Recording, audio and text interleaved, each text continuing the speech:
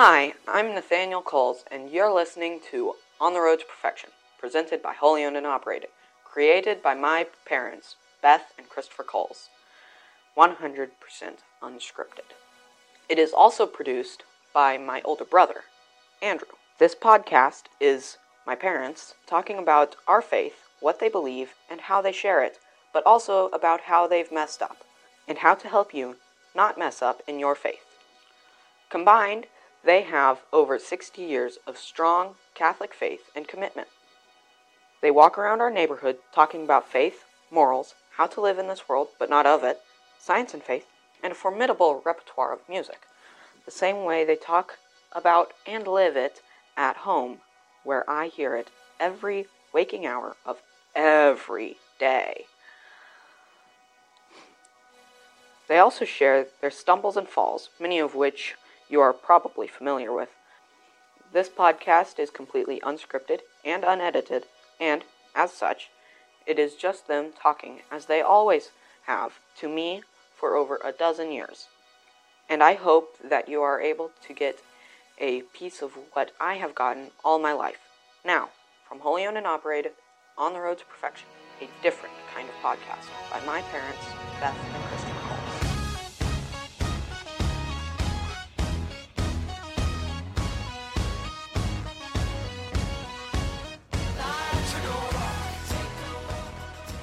Come, Holy Spirit, be with us, enlighten us, and reveal to us what you want us to say, and open our hearts and minds to you and your revelation. Open the heart and mind of our listener to your revelation, and we praise our Lord and Savior Jesus Christ in giving us the opportunity to do this, to talk about our faith and to share it with others, with each other. And we offer all of it to the glory of God. For these and all his mercies, God's holy name be praised. Amen. In the name of the Father, and the Son, and of the Holy Spirit. Amen. Amen. Okay, so here's the main point. The Eucharist is the source and summit of our faith, and the Eucharist is truly the body, blood, soul, and divinity of our Lord and Savior Jesus Christ. Yes. So that was about 15 seconds. Okay. So what I want everybody to do is just rewind those 15 seconds and play them approximately 80 times, and they'll get 20 minutes of podcast. Okay, sounds good. Good. All right. We'll wait. Yep. Okay, so this will probably be a longer podcast episode since our listeners listened for 20 minutes already. Right. Just kidding. Oh, if you did that, so, maybe tune back in to the rest of this when you've got 20 more minutes. Hey, it's the first 20 minutes on the ride to work and on the way back. It's just rewinding in traffic might be difficult. Yeah. So yes, that's it is not a symbol. Nope. If one believes it is a symbol, then that puts one more in the Lutheran or Methodist faith tradition. Yeah. And that sort of belief is often a stage to believing the Eucharist is the body, blood, soul, and divinity of our Lord Jesus Christ. But make no mistake about it, when we receive the Eucharist, we are consuming flesh and blood. Yes. And soul and divinity. Right. It doesn't feel like it. Nope. Most times. Doesn't look like it. Nope. That makes it more palatable for the masses. Yep. No pun intended on masses there, but it also makes it possible for everybody to partake. Yes. in our Lord, who said, "If you do not gnaw on my flesh, you're..." You will have no life within you. Yes. So if it were a finite amount, like a 5'8" man, he'd be long gone by now. Right. So no, we are not cannibals. Nope.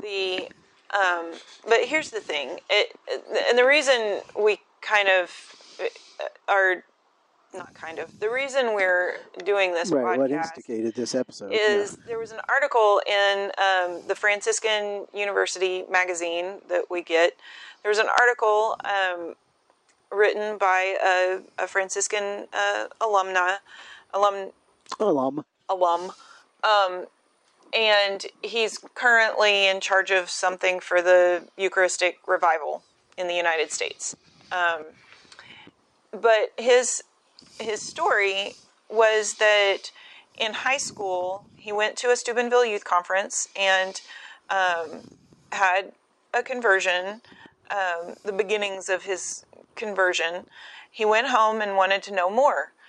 And he read a book that his family had on the bookshelf, and it explained the true presence in the Eucharist. Right.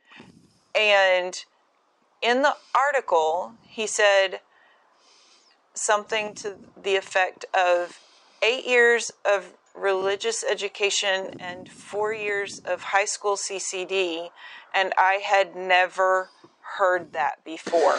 Yeah, and I think maybe that's the key, because I don't think he said nobody ever told me this before. Maybe they did. Maybe he did write that. Yeah, I think he wrote, nobody ever told me this. And I'm like, and we've all been teenagers, and we've all been children. Yes, and we've all not listened. Yes, and so I think it would be a gross misstep if throughout those years he hadn't, he had never been told. The likelihood of 12 years of mass going, this, what is that, 600 masses, etc., and the likelihood is that he was told. Yeah. But what that speaks to, and why we want to talk about it, is you can't just say it once. It's not one and done. Right. As parents and catechists for other folks, we can't just say it's the body, blood, soul, and divinity. We cannot assume that people have learned it. Right. Even if they've been told Even if they've been told. Right. And we can't assume that they've heard it before. Right. We cannot make that assumption. This is one of the fundamental truths of our faith. One of the things that makes Catholics Catholic. Yeah. Okay. Yep. This is the Eucharist that Jesus instituted at the Last Supper. Yeah. Okay. The blood of the new covenant is the blood that I will pour out for you. This is what we're talking about. Yeah. And I mean, you're a convert. You learned this in your journey to the faith and in your reading, and then in RCIA, and as an adult, you learned it and believed it and accepted it as truth, as part of faith, right? Yeah, I embraced it. I learned it, and it was confirmed in RCIA and in inquiry class as I did those.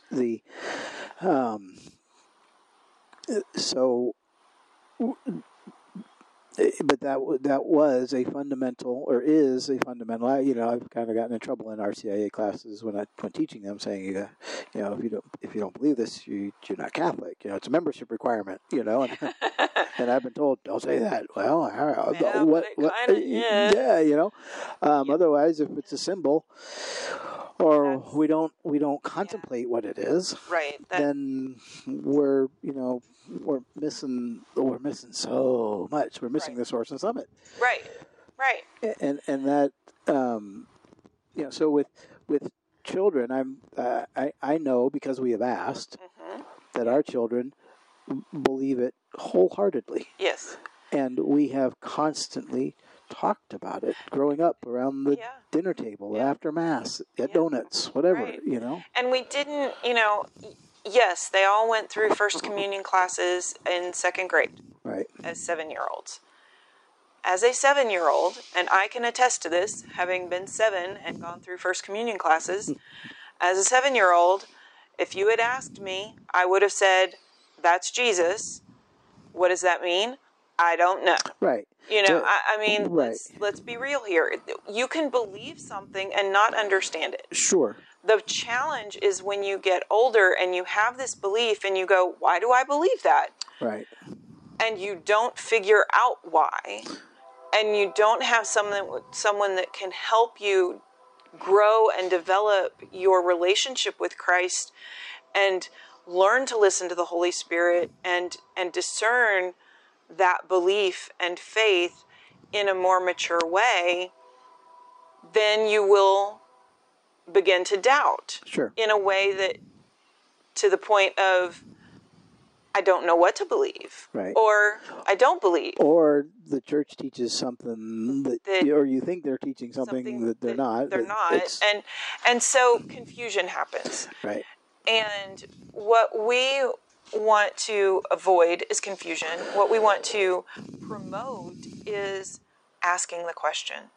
Yeah, transubstantiation is a big word. It is. And it doesn't even really need to come into play. And, for the most part, when I learned it and then started going to Mass, I craved being able to receive, and I was sad when I couldn't, and I was in the pew. Everybody else was going up to receive, and I'd get a blessing.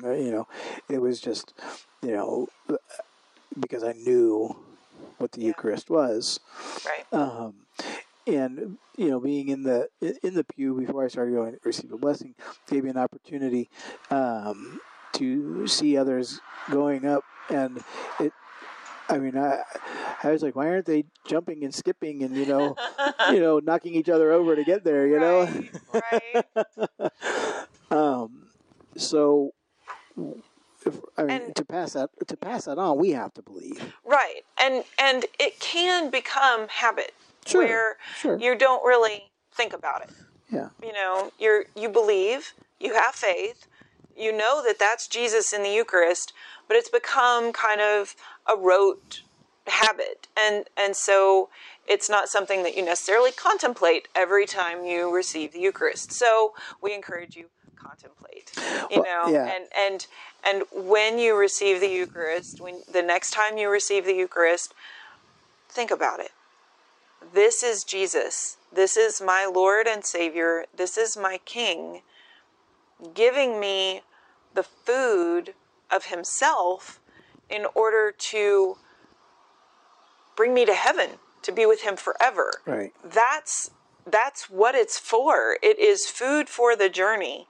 The souls in purgatory and the souls in heaven do not get to receive the Eucharist. Right. They don't.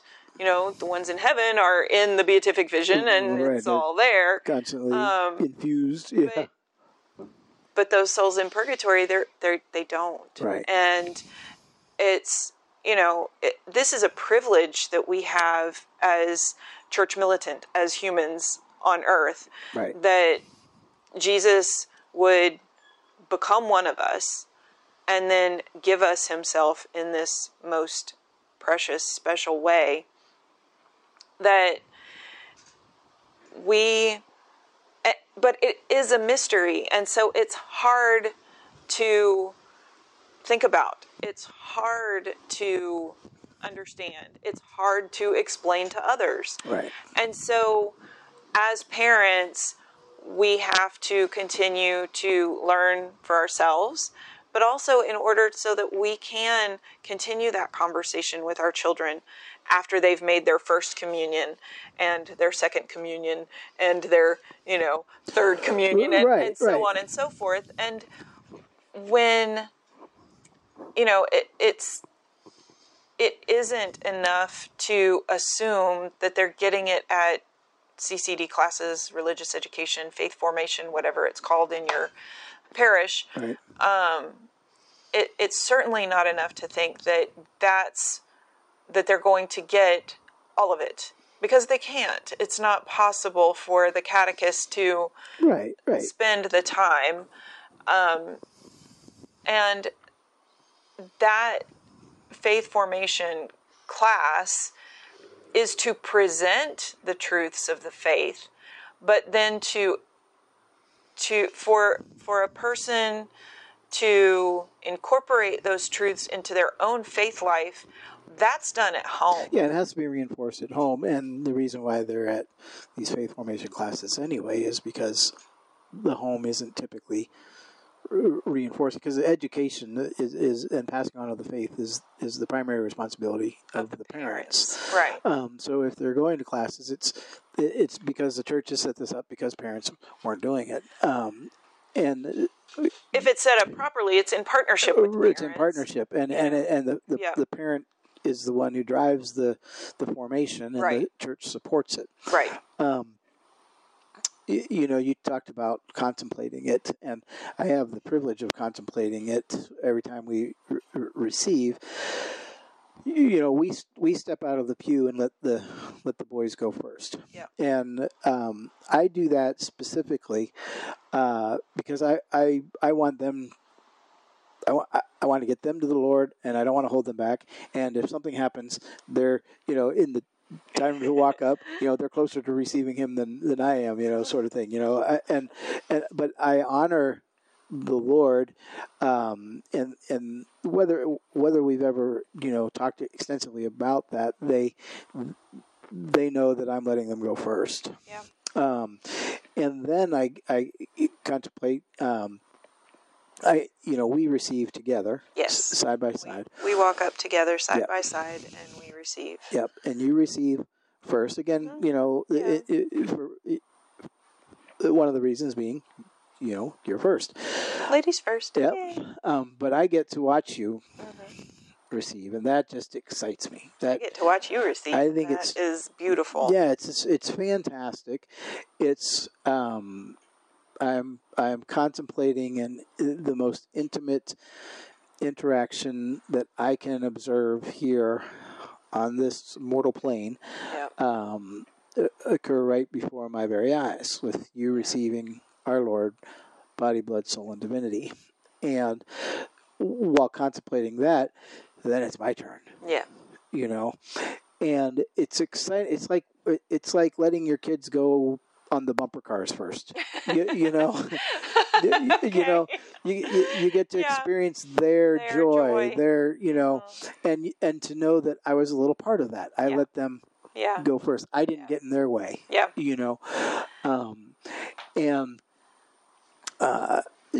And so the boys have never seen us receive in a regular mass, because we're always behind them. We're always behind them. But they know we're there. Yeah. And they know what gravity of reality we put on the situation. Yeah. And that contemplation, really starting with shaking Vince's hand, as he's the usher, and saying peace be with you, and then letting you guys go first. I think that contemplation is very significant, because it's an event. Yes, and it's the most precious and exciting and adventurous event we will ever have on this earth. And it's,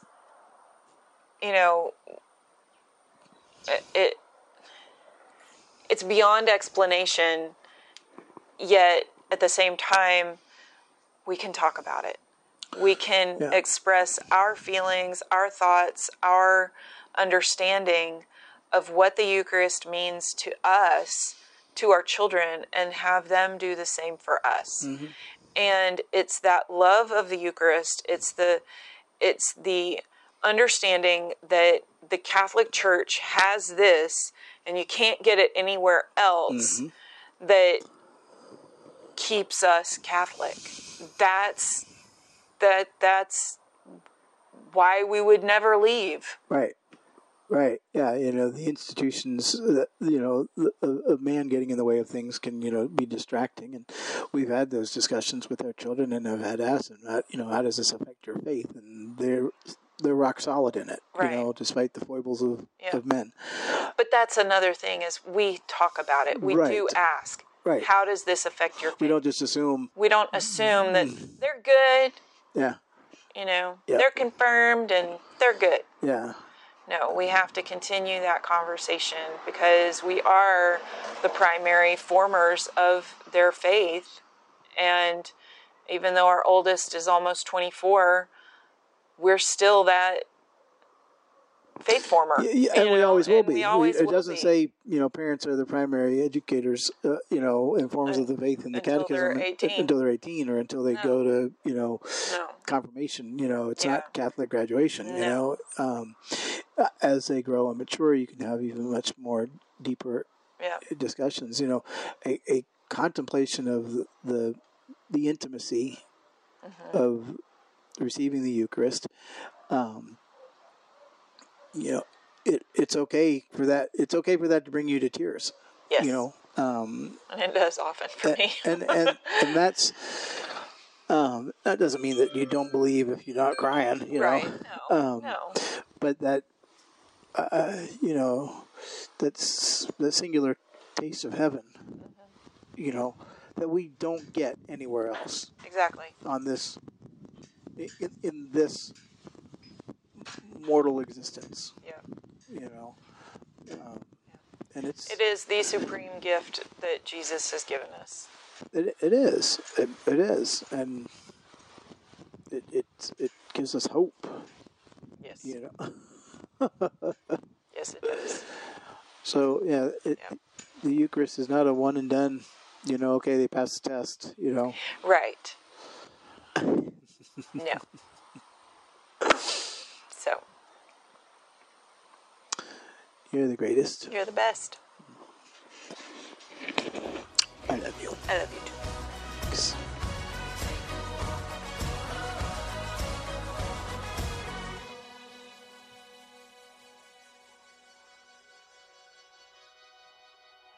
Thank you for listening to this week's episode of On the Road to Perfection, a different kind of podcast, by my parents, Beth and Christopher Coles. This podcast took time, effort, and money to create, and we ask that you visit holyownedandoperated.com. That's holy, Holy, ownedandoperated.com, to donate and check out the massive amounts of free stuff we have available. We are a non-profit organization, and as such, are tax deductible, so please donate when you visit our website. Also, sign up for our newsletter for free. We send it out weekly to inform you of our new content and upcoming events. Once again, thank you for listening to this week's episode of On the Road to Perfection, a different kind of podcast, created by my mom and dad, and produced by Wholly Owned and Operated.